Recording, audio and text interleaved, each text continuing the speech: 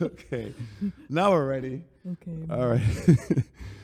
Welcome to Inside with Outsiders. I'm Jeremy Ascari, and today we have Clarice Lamb, pastry chef and TV personality. Right? That's right. Okay, make sure I got that That's right. I didn't want to mess exactly that up. Good job. Thank you. How are you doing today? I'm great. How are you? I'm good. I was excited to get you on here because I don't know a lot about you at all. Mm-hmm. I know you partake in the Outsiders events. Your boyfriend is a close friend of mine, Troy, and I'm hoping to be able to get to know you here. Awesome. So I want to know, we'll start off with the question we ask everybody to start off with is, where are you from? I'm from Los Angeles, California. Born and raised? Born in Toronto, Canada, and then moved to LA when I was 5. Went to high school in LA, and then after that I lived all over the place. So well, we're going to get into all of that stuff because so I was like, okay, we're done, guys. all right.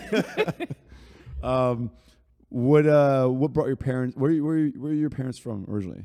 My parents are originally from Hong Kong, or my dad's from China, and then my mom is from Hong Kong, and they both met in Canada actually. So my mom moved to Canada for high school, then she continued on university in Canada, and then that's where she met my dad in math class, and he used to do her homework. Really? Yeah. Wait, how did she end up going to Canada from Hong Kong in high school?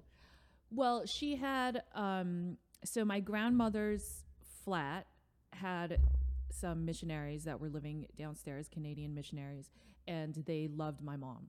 So they actually wanted to adopt her and like steal her, but my grandparents were like, "No, you can't have her." Okay. But they were like, "Okay, well, can we bring her to Canada for high school?" And they were like, "Okay, fine, whatever." Wow, that's that easy. Okay. Yeah, I guess that was it. So how did she, have you ever asked her about her experience in Canada? Like, what was that like going from Hong Kong? But obviously Hong Kong, I'm assuming she probably spoke English already. At that time, Hong Kong was still like a British colony. So she was, I believe that she had two choices. My grandparents said that she could either go to Canada or she could go to London. And my mom chose Canada. Okay. Well, Yeah. thankfully she did. She met your dad. Yeah. So they met in high school or university? University. What was your dad doing there? My dad just worked his way up. My dad wanted a better life for himself. And so he came from a very small village in China, like dirt roads, lived in a shack kind of village, you know. His dad, my grandfather, left and moved back to the Philippines and then just kind of stayed there. So then my grandmother was a single mother raising my father. So back to the Philippines. Was he Filipino? Yeah. He's Chinese Filipino. Okay, understood. So so my grandmother raised my dad and his brother, my uncle, on her own. And they wanted to escape communist China by going to Hong Kong. So even though he's from mainland China, he ended up growing up in Hong Kong before he went to Canada. So they did the whole, like walk through 5,000 miles of sleet and snow over the mountains, and then managed to escape China by going onto like a wooden raft and then floating to Hong Kong. Wow, that's quite the story. Yep. So then my dad was like, okay, education's really important. And he wanted to get himself and his, mom and everybody out of that situation. So he studied and worked really hard and then somehow made his way to Canada. I think at that time, actually, I believe that there was the no Chinese people allowed in America law. Do you remember that? And I wasn't around, but I've heard of it. Yeah. But at that time, there was like no Chinese people allowed. But so Canada was like, oh no, we welcome Chinese people. Yeah. So it was much easier for my dad to move over there. So that's what happened. He applied to college or university, and then that's where he went. And you were born there. Do you remember your time there? I mean, you moved to LA when you were 5, so I don't expect you to. But very vaguely. Yeah. Like I remember, I had a boyfriend named George. And he taught me to eat meat. I was 5 or 4 or 5. That's what my mom said. My mom said, go check this guy. My mom said I didn't like I only wanted to eat like vegetables and I wouldn't eat meat until George introduced me to like a hamburger or something, and then I started eating meat.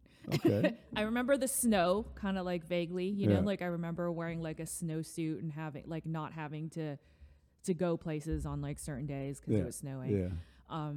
But that's about it. Do you have siblings? I have one sister and she's in Los Angeles. Older or younger? Younger. Younger. So, what was you growing up? What was it like growing up in LA for you? It was hard. It was really hard. I didn't. We grew up in a primarily white neighborhood, very like wealthy white area, and I was maybe one of 5 to 10 people of color in my high school. So for me, it was very difficult. I got bullied a lot. I had, you know, like a whole like identity crisis situation that most like Asian American, especially first generation Asian Americans have. We're kind of like because being that both of my parents were from, you know, Asia, and they were, you know, their culture is so different there, and they come over here and then they're like, well, this is how we're going to raise you. But then Americans are like, ah, and then it's like, no, but these guys are like, ah, and my parents are like, no, but you're not going to be like that. And I'm like, but why not? Like, you know, so it's like sort of like a clash of like cultures. Like I kind of was, you know, I didn't get to have a lot of friends. I didn't like go out to play. Right. Yeah. I never learned to ride a bike until Troy taught me. Really? Yeah. And you rode the Rockaway ride with us too. That's Yeah. 22 miles, and people, that's not an easy ride. Yeah. I didn't learn to ride a bike till what, like 4 years ago? Maybe 4 years Really? ago. I'm impressed Yeah. that you rode with us. Yeah. So I was like, you know, I had the kind of childhood where it was like, you know, and I know my parents were doing what they felt like was, you know, would be the best thing for me. But it was like, oh, like you get to stay at home and do extra credit after school. Right. No, Kinda I thing. hear you. I understand. I mean, that obviously that makes it tough, right? Yeah. Did you have any resentment towards your culture because of that? And Oh, 100%. I mean, I don't know if it was like I Or didn't parents, I have guess, resentment. I had resentment towards my parents for that. For a while, I was like not very proud of my culture because, just because I got picked on a lot for my culture. So it was like, oh, like when people are like, you're like this and all Chinese people do this and you're like, you know, the dirty Chinese person is like, you don't want to like admit that like you are, right? Like, Right. or not, I'm not dirty, but like No, you don't but want I to know what you're admit that saying, like, you know, like, so what would you tell people when you didn't want to admit that you were Chinese? What would you say? well, I mean, I would say I'm Chinese, but like, I didn't like to like now it's like now is a completely different story. I'm like all about like, you know, educating people on Chinese food Well, and of Asian course, cultures and 'cause- all of this other stuff. But back then I was much more like timid about it. I would just like not, Well, let me you know, I ask, wouldn't advertise, you know, I Right. wouldn't be like the most Asian person on earth Right. because it was like nobody, like I would just get picked on more. what would you get for lunch in school? Like you brought lunch from home. What was that experience like if you're bringing? Oh, well, that's a funny story in itself because I used to only eat pizza rolls. So that's what I Really? brought to school. Yeah, I have a lot of like immigrant friends that would, or like friends whose parents are immigrants that would bring their ethnic food home to lunch, and it was way better food compared to like these Lunchable things. Well, but that's why though, is because I would get made fun of for eating ethnic food, right. right? And it was like anything that I did that like had any sort of correlation to being Asian, like I would just get picked on. So pizza rolls was your answer. So I don't know if that was like, I don't think that was like a conscious decision. Right. I was like, you know, my mom and my parents didn't only make like Chinese food. Like they, you know, they were always very well traveled. So we always had like a pantry full of like a million different kinds of food from like all over the Right. place, you Yeah. know? And it was like the thing that I honestly was drawn to the most, like at that age was like Chef Boyardee and like, I mean, and like who pizza isn't? rolls, Yeah. you know? And what age is this, by the way? I like middle school, Okay, yeah. like I mean, a middle school through kids high love school. the worst food. Like, Yeah. I mean, I did like some good food as well, but Yeah. like, I wanted what marketing told me I wanted. Yeah, You know? exactly. Like Yeah, yeah. Lunchable. I didn't like Lunchables, even though marketing, I had thought those were terrible. Pizza rolls, Yeah. pizza bagels, all that stuff. Yeah. That I was all about it. Hold on, we got a knock on the door. Hello? Yeah, let's see who the guest is. So, did this resentment towards not resentment, I guess, but like this anger towards your culture and so on, obviously that continued through high school, or did you kind of like feel more comfortable in your skin When did that transition from like kind of being a little embarrassed about being different to accepting it and then being proud of it happen? Probably like not even until like the last like a decade, honestly. Really? Yeah. So I mean, I was always like secretly proud of like my culture and like, you know, my heritage and stuff. I just wouldn't, you know, I knew that there were certain things that I could like avoid. Like I could avoid certain like altercations, or I could avoid being bullied if I didn't talk about it. right. You know, and so like, and then, you know, I know we're gonna get to this, but like I've lived like all over the world, and literally everywhere I went, it was like my whole entire identity like was defined by me being Asian, and that really kind of Or like, American when you travel well, no, abroad. but nobody sees me as American. Really? Like, is it like I lived all over Europe? And then when you go to Asia, and then it's like, oh, I go to Hong Kong, and they don't even see me as being Cantonese either, right? Because they're like, no, you're like mixed, or you're American. Right. Well, exactly. And there's a great term. I don't mean to cut you off, but Yeah. there's a third culture kid, right? You're a third culture kid. So yeah. basically, you're Chinese, but you go back to China and you're American. So Yeah. where do you fit in? Well, that's exactly my point. So it's like there was always this sort of like conflict, right? Because it's like, oh, I go back to like the homeland of Hong Kong, right? And they're like, no, you're not. You're not like Chinese at all. Like, and they wouldn't even believe my parent, like my mom, because that, you know, they're like, oh, well, your dad's like white, right? And I'm like, no, like he's Chinese too. And there's like, so it's like over there I didn't fit in, and then in America, like, it's like everybody's like mind is blown that like, you know, no, you're not American. It's like, you're Chinese. It's like, no, but I'm American. And then, or you go to Europe and like their mind is blown. It's like they only think that Asians exist in Asia, and they and China specifically. Yeah, and China, you could be Japanese or Filipino, Japanese, like it's whatever. but you're Chinese. It's whatever they decide that day. Exactly. You know? And it was and it's tough because kids can be cruel as hell. Yeah, so it was like always this kind of like battle within myself to sort of, because I never really felt accepted in no matter where I went. So it was always like an internal battle of like figuring out like what my own like personal identity was. And I feel like I don't know if I really figured that out until like, I don't know if I felt, you know, so at peace with like who I am until probably the last decade. Well, to be honest with you, I think people, despite take the race ethnicity factor out, people have a hard time figuring out who they are in general, right? Oh yeah, for sure. So the fact that you've kind of felt more comfortable in your skin with that on top is great. Yeah. So did you grow up? Did you do high school in LA? How long were you in LA? I did high school in LA. Yeah. So I did grade school in LA, and then there was 2 years between 10 and 12 that we actually moved to Hong Kong because my dad's job moved us back there. Wow. So we lived in Hong Kong from 10 to 12 when I was 10 to 12 years old. And then at that point, my parents didn't enroll me in a Chinese school. They didn't put me in an American school. They decided to put me in a French school. So do you speak French? Yes, I do. Fluently? Can I speak to you in French right now on bah, bien sûr. Bien tu sûr. parles très bien. Oui. Je savais pas. Oh, wait, tu parles français? Oui, je parle français, c'est ma première langue. Ma mère est française. Ah bon? Oui, je suis né à Paris. Oh my God, Yeah. I didn't know Look that. At that. See, I wanted to learn more Je about savais it. pas. I'm going to have you do the subtitles, buddy. Oh, c'est très cool. C'est très cool. So went to a French school. Was it lycée français? No, it's L'Alliance? No. No, Alliance Française, no. It was a Français International. Okay. Yeah. That's crazy. Yeah. But that must have been hard because did you ever take French before that? No, I didn't. So, but I was like half my classes were in English. Yeah. And then, but it was also difficult because it was British English because it was in Hong Kong. So it's not American English. Right. So they would make fun of me for over there too for like how I spelled everything. You just never got a break. I can't get a break, you know? Yeah. Color with no U. Yeah. They're like, there's a U in this word. And I'm like, oh, sorry. So it was, it was half my classes were in English and the other half was in French. And then at the same time, I was like learning Cantonese because, you know, my grandparents were there. But what's amazing is that French class, I'm sure, helped you tremendously when you went to chef Paris. school. Yes. Yeah.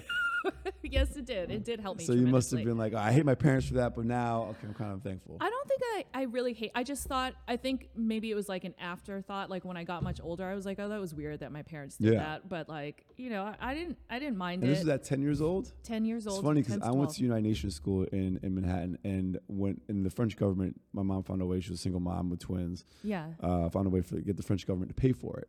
But then they stopped paying for it when I was 10, and they gave us a choice of either no more French government support or go to the Lycée Français. And we'd never been to French school. So my mom gave us a choice of going to like a private school in Jersey. Yeah. Not too far from where we grew up, or this French school. And we'd never gone to French school. They're like, no, I'm not going to French school. Yeah. Part of me wishes that I did, but my friends who went there like, be happy you didn't go. It was super strict. Yeah. And like full of snobby kids. Yeah. Yeah. Oh, yeah. I had a lot of snobby kids in that school. Exactly. Yeah. So wait, wow. So you did 2 years in a French school in Hong Kong. Yeah. Then Did you ever find a time to feel like you planted your roots and how like, do you have like childhood friends that you've had for years? no, I don't have any childhood friends. That's funny. I don't have too many either. I mean, I have like, I can't even say Bam is a childhood friend, although we knew each other. We weren't necessarily friends. Matter of fact, I didn't really like him when I was a kid. I didn't like him. I also didn't know, and obviously there's reasons why we connect now and why we connected back then is because home wasn't that great, and I'm sure he might have been acting out just the way I was acting out because home wasn't great. But yeah, I don't like. There's people that I know have friends from like elementary school and high school, like they've been friends forever. Yeah. I don't have that. No, I don't have that either. I don't know a single person from high school or before. Yeah, so I think it's interesting because like some people's best friends are friends they've had since they were like 5. Yeah. And I'm like, how? Like, how do you exactly. not grow apart? Like, how do you still have the same interests? Yeah. You got problems. Yeah, especially like when you move around a lot, you know. Well, that's like, what I was going to say because you move so much. Yeah. Where did you feel like home? What do you feel like is home? What's home for you? I don't know. Your hometown, I feel like maybe. I don't. Home is where the heart is. I mean, True. but like for me, it really is though. I've lived in like so many different places. So it's like after even. So let's listen. So you went to Hong Kong. I went to Hong Kong from 10 to 12. Yeah. Then we went back to LA. Yeah. I graduated high school when I was 16. Oh wow. That's when I got my first modeling contract to go to San Francisco. So then right after high school, I moved to San Francisco. And then How'd your parents feel about that? It's not a traditional. Oh, hell no. They hated it. Right. They were like, what? But I was like, this is your fault. You're the one that did this. Yeah. Exactly. So it's like, well, they had put me in an etiquette school when I was 15 years old. French school, etiquette school. Wow, they're grooming you to be like. Yeah, they would like wanted me to be like the perfect child, right? So they were like, you need to learn manners and all this kind of stuff. So they put me in this etiquette school where it's like, you learn how to introduce people, you learn which fork is what, you learn how to like walk with perfect posture and all that, like whatever, like ridiculous shit, right? And they didn't know that at the end of this course, they chose one person that they felt like had model quality, and they gave them like a full scholarship to like a modeling school, which is. What's the modeling school? I know it's not, it's like whatever. Like we all, modeling school is stupid. It's stupid. Okay, but it's a school where you go and you learn how to like take pictures. You go and you learn how to run away walk. It's like supposed to help your kind of like confidence, like understood. Okay, like that kind of thing. Yeah. So I got the scholarship and I go home and I'm like, hey, Mom, they gave me this thing. Yeah. I don't even like, and as like, I was very sheltered, And you were how old by then? 15. Okay. I was very sheltered, that, when I was with my parents and stuff, like I really had no idea what anything was. Like I didn't know what a model was. I didn't know anything about anything. Yeah. So they were like, well, is it free? And I'm like, yeah, it's like a scholarship. And they're like, okay, go do it. So that was my kind of like intro, right, to like modeling. And then I ended up getting actually like discovered and then getting offered a modeling contract in San Francisco. So then from then, and in between all these places, I kind of would go back to LA, but I've also lived in Mexico. I lived in Florence, Italy, Paris, and that's your homeland. Modeling. Yeah. London, one of my homelands. Yeah. London, Ibiza, Cape Town, South Africa. I mean, and we already said Hong Kong. This is all for modeling. And how long was this career? How long did this go?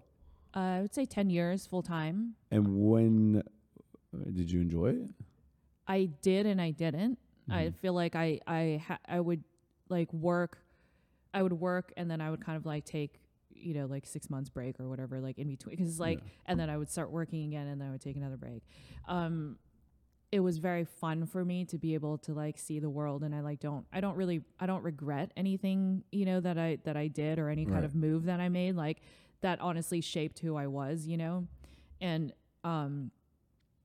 but it is a hard industry because you're getting judged all the time and for stupid things, and you're getting harassed all the time, and like, so there's two sides. Of course. And how did the becoming a chef take place? Well, so I And am I missing any steps between the modeling career and the change to becoming a chef? Or did you have any in between things? No. Okay. So, well, because I moved around so much, I didn't know anyone or even the language when I first, moved to those places. I I took it upon my own to study the food, because I've always loved food. My parents always brought home snacks from like other countries from their travels. They always like introduced me to so many different kinds of cultures. So when I lived in all these places, I was like, well, I don't know anybody. I don't have any friends. I don't know how to speak the language, but what I do know is food. So, I just kind of made it a point to kind of try everything, and it really piqued my interest in becoming a chef. And then I thought I wanted to become a savory chef. Then I worked the line, in London for like a day, and I was like, I hate you all. I'm going to become and then I was like in Paris, and I was like, oh wow, this is like. What do they think about this model wanting to be in the kitchen? Like, initially they you thought, went for one day. I was there for like one day, just like they welcomed me into the kitchen so I could see what it was like, and it was horrible. Yeah, it's like the savory line is completely different than the pastry kitchen. Is usually like off in the corner, and it's usually air conditioned, and everyone minds their own business and they're quiet. But the savory kitchen is a whole other story. It's like a nightmare, right? Yeah. For me personally. I've only seen. I worked as a dishwasher and a busboy in high school. There's one boss at the restaurant. I just always get pissed off and curse and break stuff. Well, yeah, exactly. Why would I want to continue working here? Exactly. Yeah. So I was like, that's not for me. And then, I kind of decided when I lived in Paris too, that it was like, oh, the pastries are so beautiful, and there's so delicious. Much technique involved, and it's like half science and half art, which I think, is what my brain likes.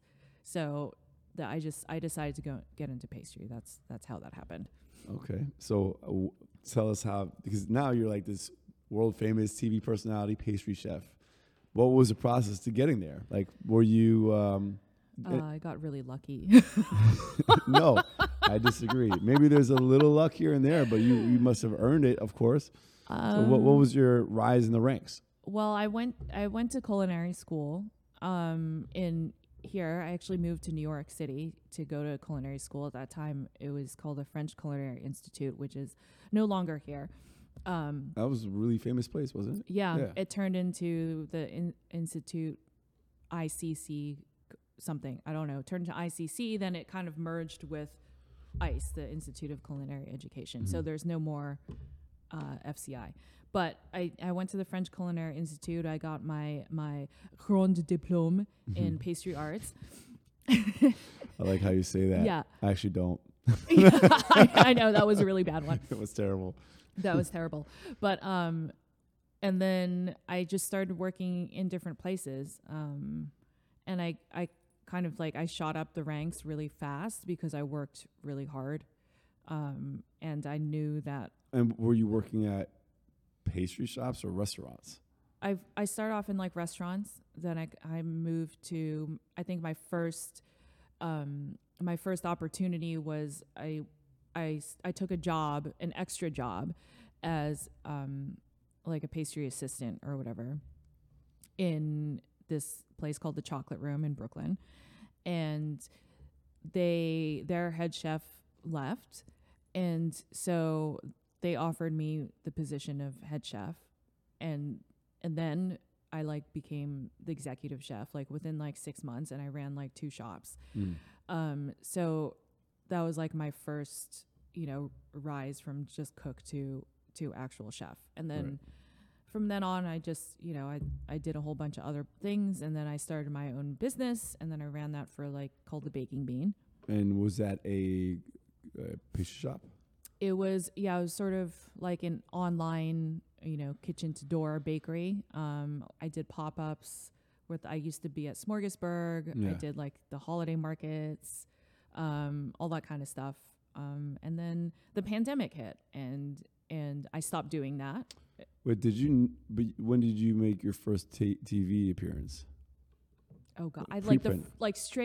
literally straight out of culinary school. Really? They find you somehow. They find you. So it was like. What was your first TV appearance? Sweet Genius. It was on the Food Network. And what'd you do? I was a contestant. Okay. And I totally lost. That was gone the first round. But I was so green, Yeah. I mean, I also saw you on Beat Bobby Flay. I was on Beat Bobby Flay twice. And I was rooting for you. And but because it's his show. It's Beat Bobby Flay. It's rigged. In my opinion, it's rigged. Bobby Flay here. But yeah, so there's that. And I think the media they really enjoyed the whole story that model turned chef. That brought me a lot of press. And then when I opened my own business, it kind of, helped my business a lot. What were when you were still modeling, what were the campaigns that really were notable that put you out there, got you fame, I guess? I wasn't famous at all. I just had a really long mediocre run as a model. You know what I mean? I made it last for a very, very long time, but I was never a top model. But I did do a Prada sportswear campaign. I mean, I've walked a lot of runways. I did LA Fashion Week, London Fashion Week. I did a lot of stuff for fashion TV. I lived in the Philippines as well. And I did a lot of music videos and things like that. Yeah. But your future and what you've excelled at is pastry chef. Do you own your own baking shop, pastry shop? I don't know how to describe that. Bakery. Bakery. Yes, bakery. That's the word I'm looking for. Not anymore. So I had when the pandemic hit in 2020, I had kind of temporarily put the Baking Bean on hold because nobody knew what was happening. But then at the same time, I got asked to open a restaurant called Kimika in Nolita with a friend of mine, and we did that together, and we got a lot of accolades from that. We were best new restaurant nominated James Beard Award. Wow. We were top, according to Condé Nast Travel, top 21 restaurants in the world. So we did You're downplaying this stuff. we got we got a lot of these are huge achievements that people dream about having for the restaurants. And you're yeah, we got this, we got that. We did a really good job with that restaurant. I'd say so. You won some nice awards. Yeah, we did. So we were semi-finalists though for the James Beard. So we didn't win, but we were a semi-finalist. Oh, losers, terrible. Total losers. It's still impressive. I'm super impressed by all those accolades. Yeah. Thanks. So but then this year in May, my friend's the executive chef. She left the restaurant, and so did I. So I was like, well, it was a team effort. We called it the Clam and Clow Show because my name is Clarice Lamb, so it's C dot Lamb, and she's Christine Lau, so C dot Lau. So it was the Clam and Clow Show, and that's what we called our sort of the chef duo, savory and sweet chef duo. So I stopped doing that in May, and then of this year, 2022, and then. Actually, oddly enough, immediately after, I got cast to be the judge on the Dr. Seuss Baking Challenge. Nice. And when is that? Actually, we might post this after it airs. Okay. But when does it air anyway? December 13th. Okay. Of 2022. It's on Amazon or Prime Video and Amazon Freebie. And is this the first time that you're not a contestant, but you're actually a judge? It is. Yes, it is. you've like Yes, it established is. the next level now. That's because this is I have a piece of advice for everybody. Stand your ground, right? So whoever asked me again to be another contestant, and I was like, I can't do this anymore. Like, I never win, right? Mhm. Like, I'm clearly a horrible contestant. Like, I'm only on there for my like sparkling personality, right? Like, I'm seriously like the worst contestant ever. So I was like, I'm not going to be a contestant anymore. I never win. I don't want to do this. It's too stressful. It's giving me anxiety and PTSD all at the same time. It's like, I don't want to do this. Call me when you want to hire me as a judge. And like, that was it. And then it was like 2 weeks later, hey, do you want to, be a judge? And I'm like, what?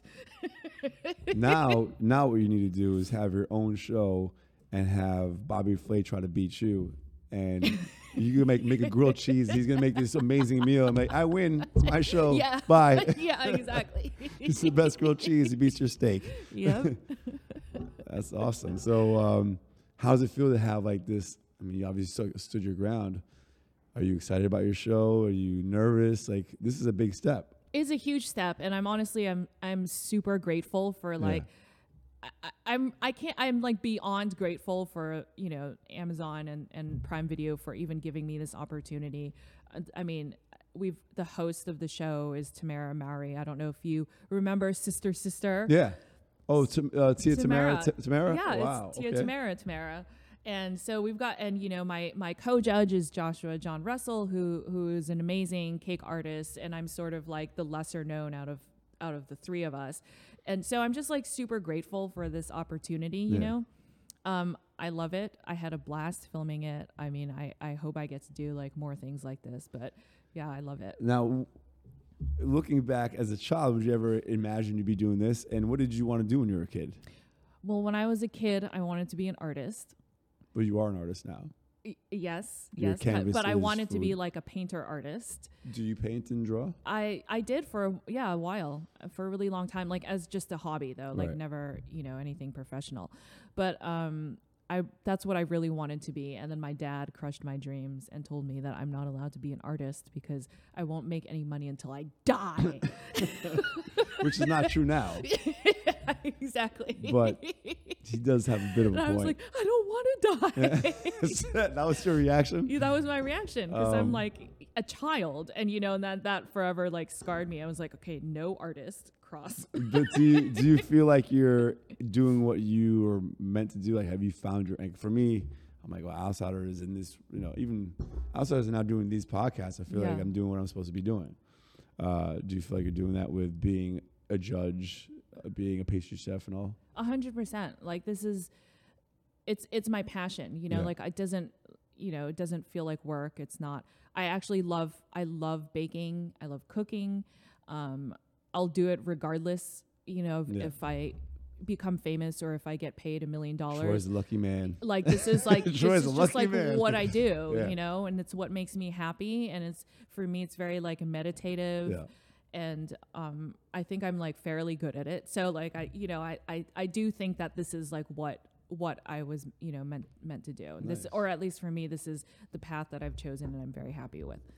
I just started doing more cooking during the pandemic, and I like trying to make Persian food. My dad is from Iran.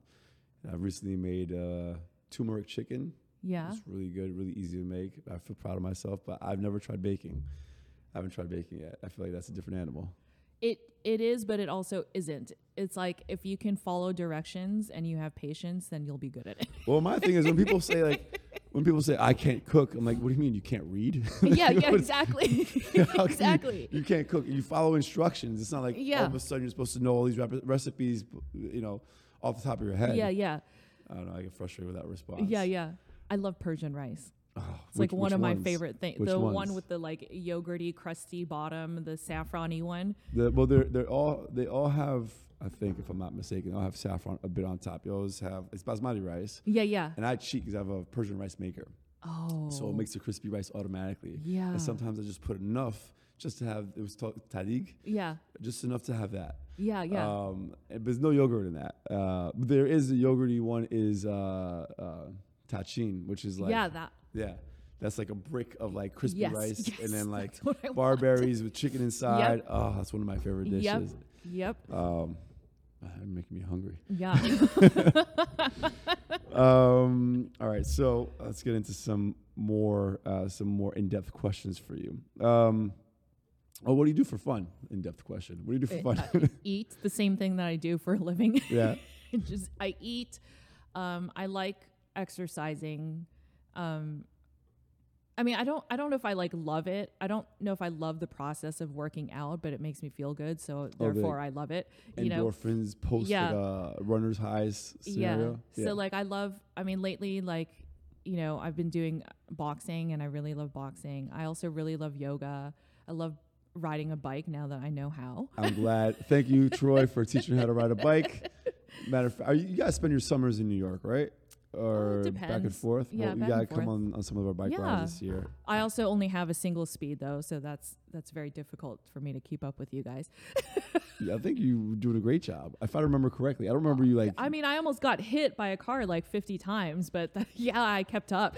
I mean, not my fault. All right.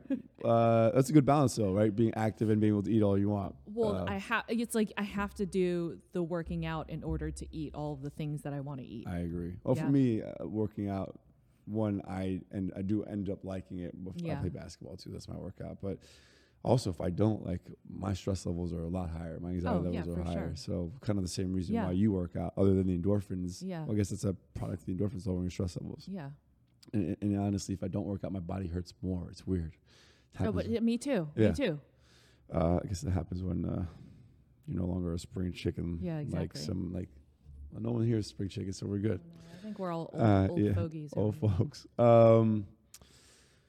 What are your goals and dreams beyond? Like I kind of asked you, like, where do you see this going? But what is your ideal? Would it be continue on the TV personality realm, or would it be opening another bakery or having a... I mean, I feel like my goal in life right at this exact moment is to be able to retire. But soon or like in general? Like in general. Yeah. So financial security.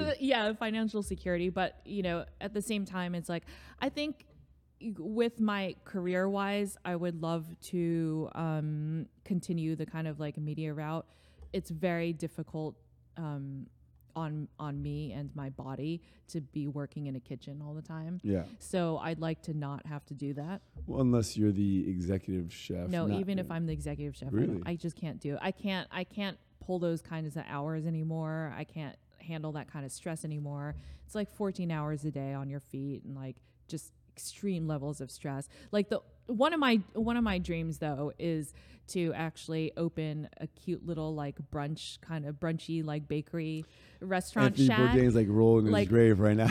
Like on a beach somewhere, you know? Yeah. Like, and just be like a super chill like surfer chick hippie girl with it's the simple life, with right? with like a dope like restaurant with like high quality like food, There's so many islands that need like nice good quality food which you don't get not always obviously, but yeah. But what is like your dream, so you go into the media route, your dream gig in the media realm? I think like having either like I'm very happy doing judging. I would like to have my own sort of like travel food show if possible. I haven't seen any travel food shows that specify specifically in sweets. There's not because the sweets area is totally underrated for a lot of people. Don't care about sweets for some reason, which I'm like, what's wrong with you? But I don't know. Well, you can do food and like the focus will be on sweets, but you can kind of do all of that. Yeah, that and if you need a sidekick, let me know. Okay, I'm in. What were you about to say? I forgot to mention that I'm writing my first cookbook. So that's another thing that, being sort of like a media, maybe a chef personality, having my own, kind of, show and just like being a cookbook author. And yeah. What's your cookbook going to be about? It'll be out in a long time, 2024, September of 2024. It'll be out on Chronicle Books. And I don't know if I'm allowed to like say the name or whatever, but it's about baking and it's about Asian baking techniques combined with like American and European and sort of like worldwide influences, and obviously heavily Asian flavored influence, but the way that foods from different cultures kind of like bridge together and make sense. One of my favorite, I don't know if it's considered a vegetable, but I love is the Japanese purple sweet potato. Yep. When I went to Okinawa, I had they make everything out of that stuff. The ice cream out of it. It was so good. I actually just got some at home, and I think so. Okinawa is a blue zone. Yeah. So it means like people live to like 100 years old, healthy, and I feel like maybe the purple sweet potato has something to do with that. Yeah, probably. So it's and my new all the superfood. fish. All the fish, exactly. All right. What advice would you give high school you, looking back at like struggles you had culturally, both with your parents being super strict and being so sheltered? Yeah. And what would you tell yourself? I wish that I had come out of my shell a lot sooner than I did. I was so shy and sheltered and like scared, like scared of a judgment and scared to disappoint, scared to disappoint my parents, scared of judgment from my parents, and also scared of judgment from my peers. Like I wish back then I like didn't give a fuck. You know what I mean? Like I wish I just didn't care, and I could have just like come out of my shell and been my own person and not really cared. Right. And I think that's a common thing to feel among a lot of us, because you put so much weight on other people's opinions when you're younger. And when you finally get to the point where you don't care, it's like, wow, I wish I would have felt this way earlier. Yeah. Or not that you don't care, but it's less impactful for you. Yeah. I agree. I mean, I'm still like working on that myself. Yeah. What's your favorite part of Outsiders? Outsiders. Oh gosh. I love, one of the first things that I told to Troy about after I met you for the first time, which I can't remember exactly. It might have been at a club or something. Probably, yeah. But and then the first time that I went to one of your events, what I noticed was you have a very diverse group of friends, which to me is like the most important thing, one of the most important things, because one of the things that I learned from traveling all over and living all over the world is like how important it is to learn from other people. And the more diverse your group is, the more you can learn, and then hopefully the more peace you'll have in your life and in your community and in your world. And and so I love being outside. I love doing activities. I love your bike rides, although I wish you would slow down a little bit. I mean, I was literally like that last one that we rode to the Rockaways or whatever. I was like, it was also like hot as hell that day. I was like sweating balls, and I was like laying like in the sand. Like I showered at the beach with like all my clothes on.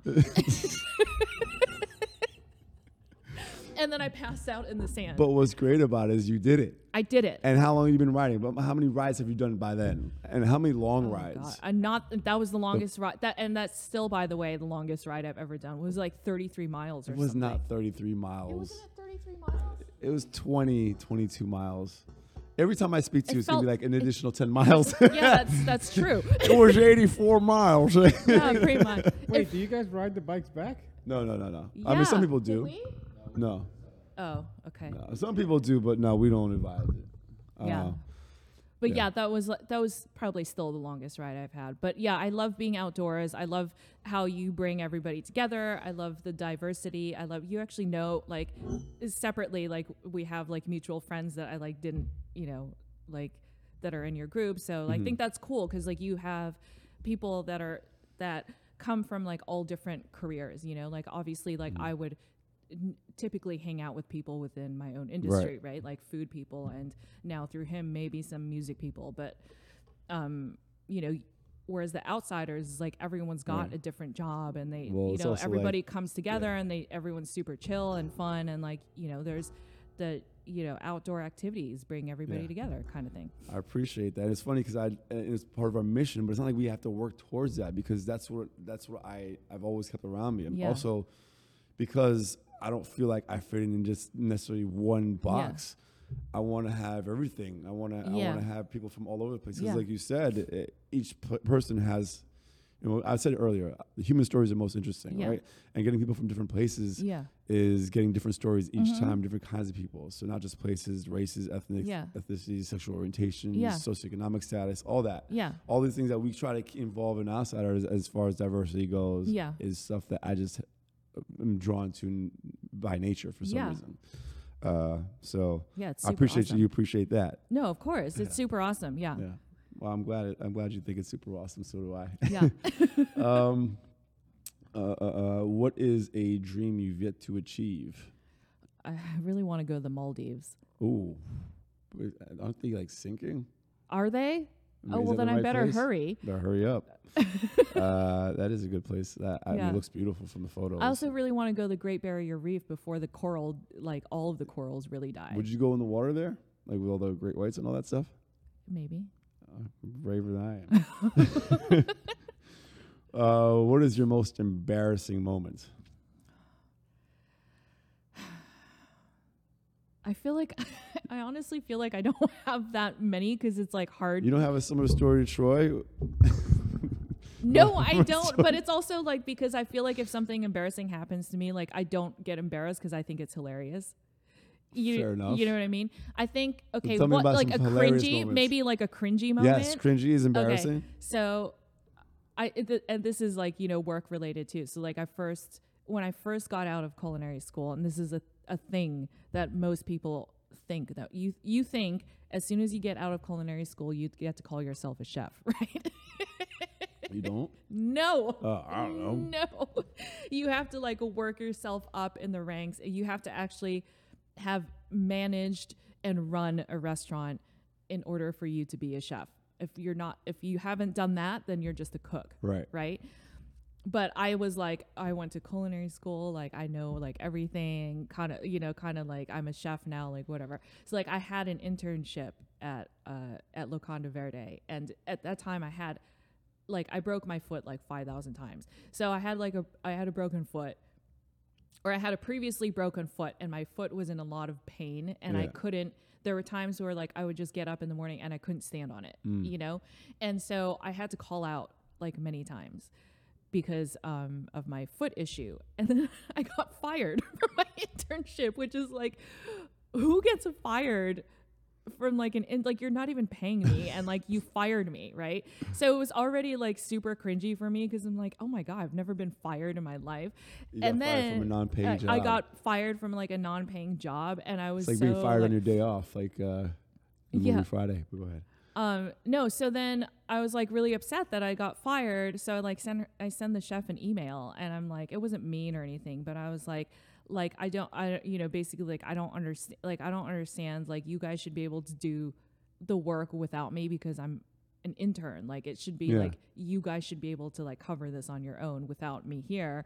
Like, whatever, like you want to fire me, that's fine, but like I hope that you'll still let me use you as a reference. That was like my email, and I was like, it's so stupid. Oh my god, it was so crazy. It's like now, like 50 years later, I'm like, oh my god, I was so dumb. Like I can't believe I did that. Why would you want to use them as a reference? Yeah, like why would I even want to do that? But like, why did I even say anything? I mean, this was like 12 years ago. Yeah. 12 years ago. But it was like, now knowing how the industry is, like that's like the most, like the dumbest thing that I could have done. That is it's like, cringeworthy. it's really like cringy. Yeah. And embarrassing, I agree.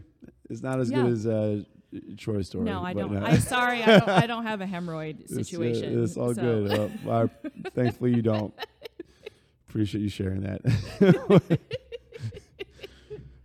Is there anything I haven't asked you that you feel like is worthy of sharing that you want to share? No. No, I covered all bases. Yeah. Everything about you.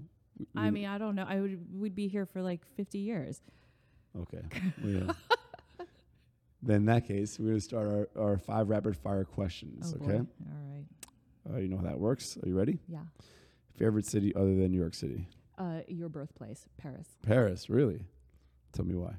I have really good memories from there. Mm. I was young, I had a great time. Now, I guess you were there while you were modeling. You weren't there for any pastry stuff, No. right? Not yet, at least. No. Yeah, I Would was you? there. Would I? Yeah. Oh, I would love to. Yeah. Yeah. I would love to. Obviously, I would love to learn from the masters, you know? Yeah. I thought the secret was just a lot of butter and sugar, right? That's it. Yeah, that's it. That's it. Just throw it in a bowl and call it a day. Exactly. Give me a spoon. Yeah. Ew, gross. If you could do any other profession, what would you do? If I could do any other profession, I mean, I really wish that I was very good at either singing or dancing. You wouldn't be a painter? No, I wouldn't. You know what? That's a good question. Yeah. I know I wouldn't. Okay. I don't know if like as a profession, but I really wish that I could sing, or I really wish I could dance. Yeah. I think singing would be cool. Yeah. I'd like that. Yeah. If I could be a singer. But you hear my voice? It's not happening. Yeah, no. What's your vice? My vice? Oh gosh, I have a lot of eating problems.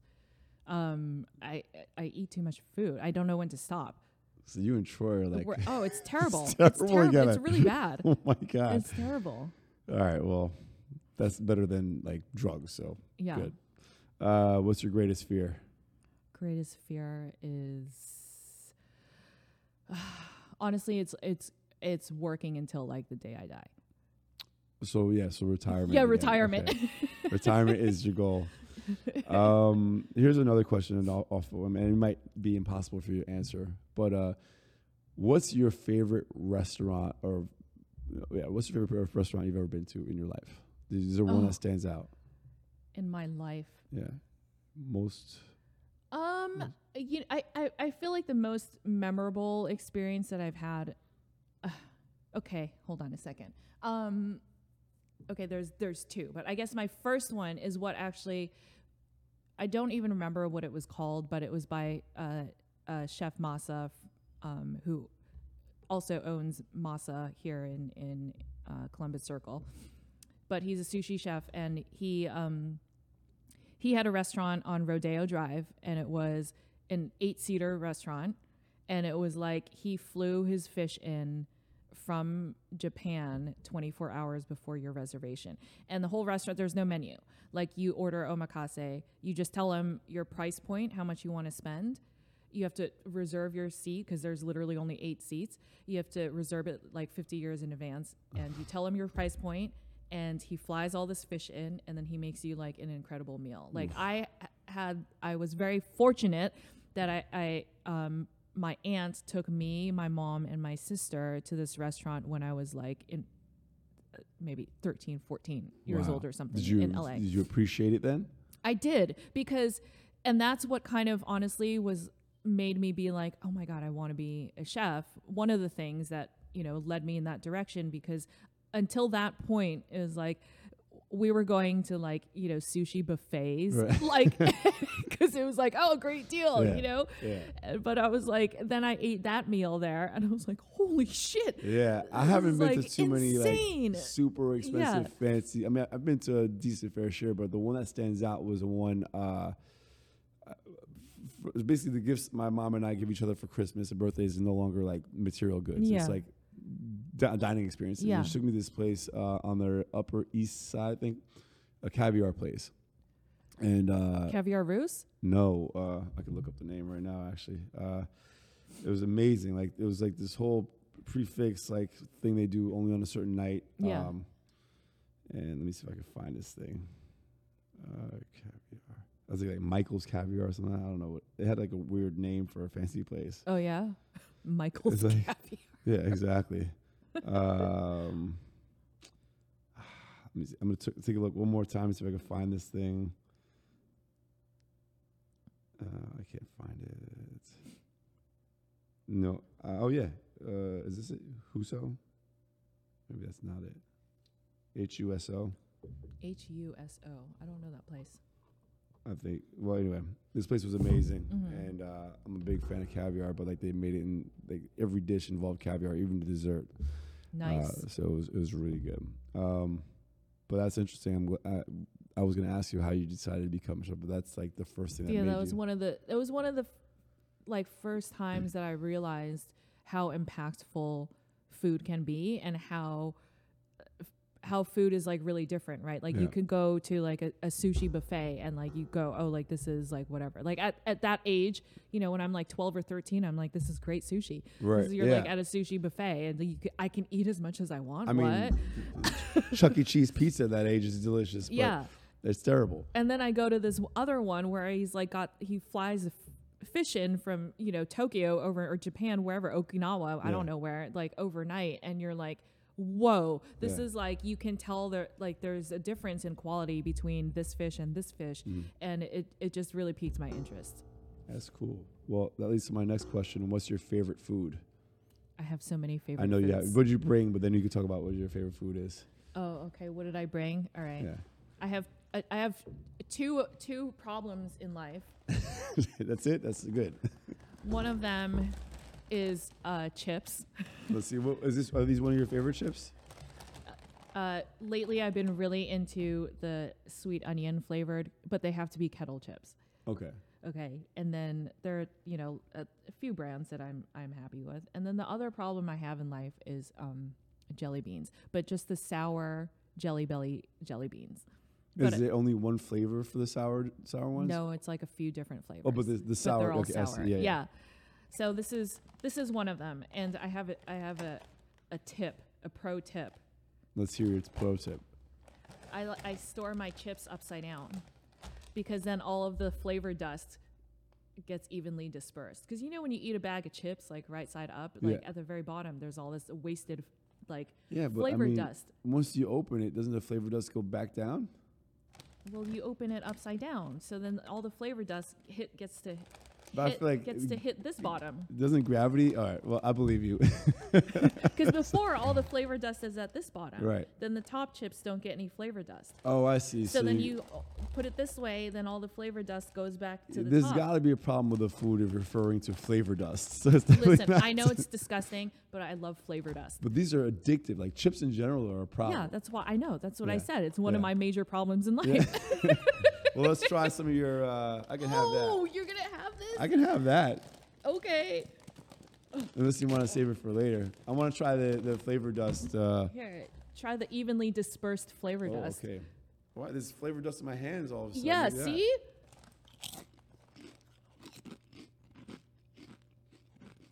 They're Those taste yummy. like Funyuns. Different texture, but Much different texture. Yeah. It's like Funyuns. it's sweet Maui onion. These are. Like, See? the problem we They're can't stop. yummy. Yeah. They're It's yummy. gonna be really annoying. That was really good. All right. Any other foods that like you really can't live without? Noodles. Yeah. What kind of noodles? What's the best? Any kind of noodles, like ramen noodles, pho, like Vietnamese soup noodles, stir-fried noodles, crunchy noodles, spaghetti pasta, like Italian noodles. Well, I can have pho. Where's the best pho spot in New York? Oh gosh, I don't know. You know what? That one's a little bit difficult. I don't know if I can tell you where the best banh mi spot is. That's not noodles, but I also do have I love banh mi's, Yeah. and that's at Banh Mi Ko Ut, Okay. which is on Elizabeth. Well, if you could think of a good pho spot. spot. Yeah. Not right now, if you remember. Hanoi House? Hanoi House. Hanoi House. I like Pho Bang Bang. That's on like Mott or Mulberry or something like that. I gotta check some out. All right. Yeah. I gotta eat. So I want to thank you for being on the podcast, the show. Wish you tons of success on your upcoming show. Let them know where to catch it and tell the audience. This is your Oh, right here. sorry. Thank you so much for having me. Yeah. You can check out my new show on Amazon Prime Video and Amazon Freevee starting December 13th. It's called the Dr. Seuss Baking Challenge. Amazing.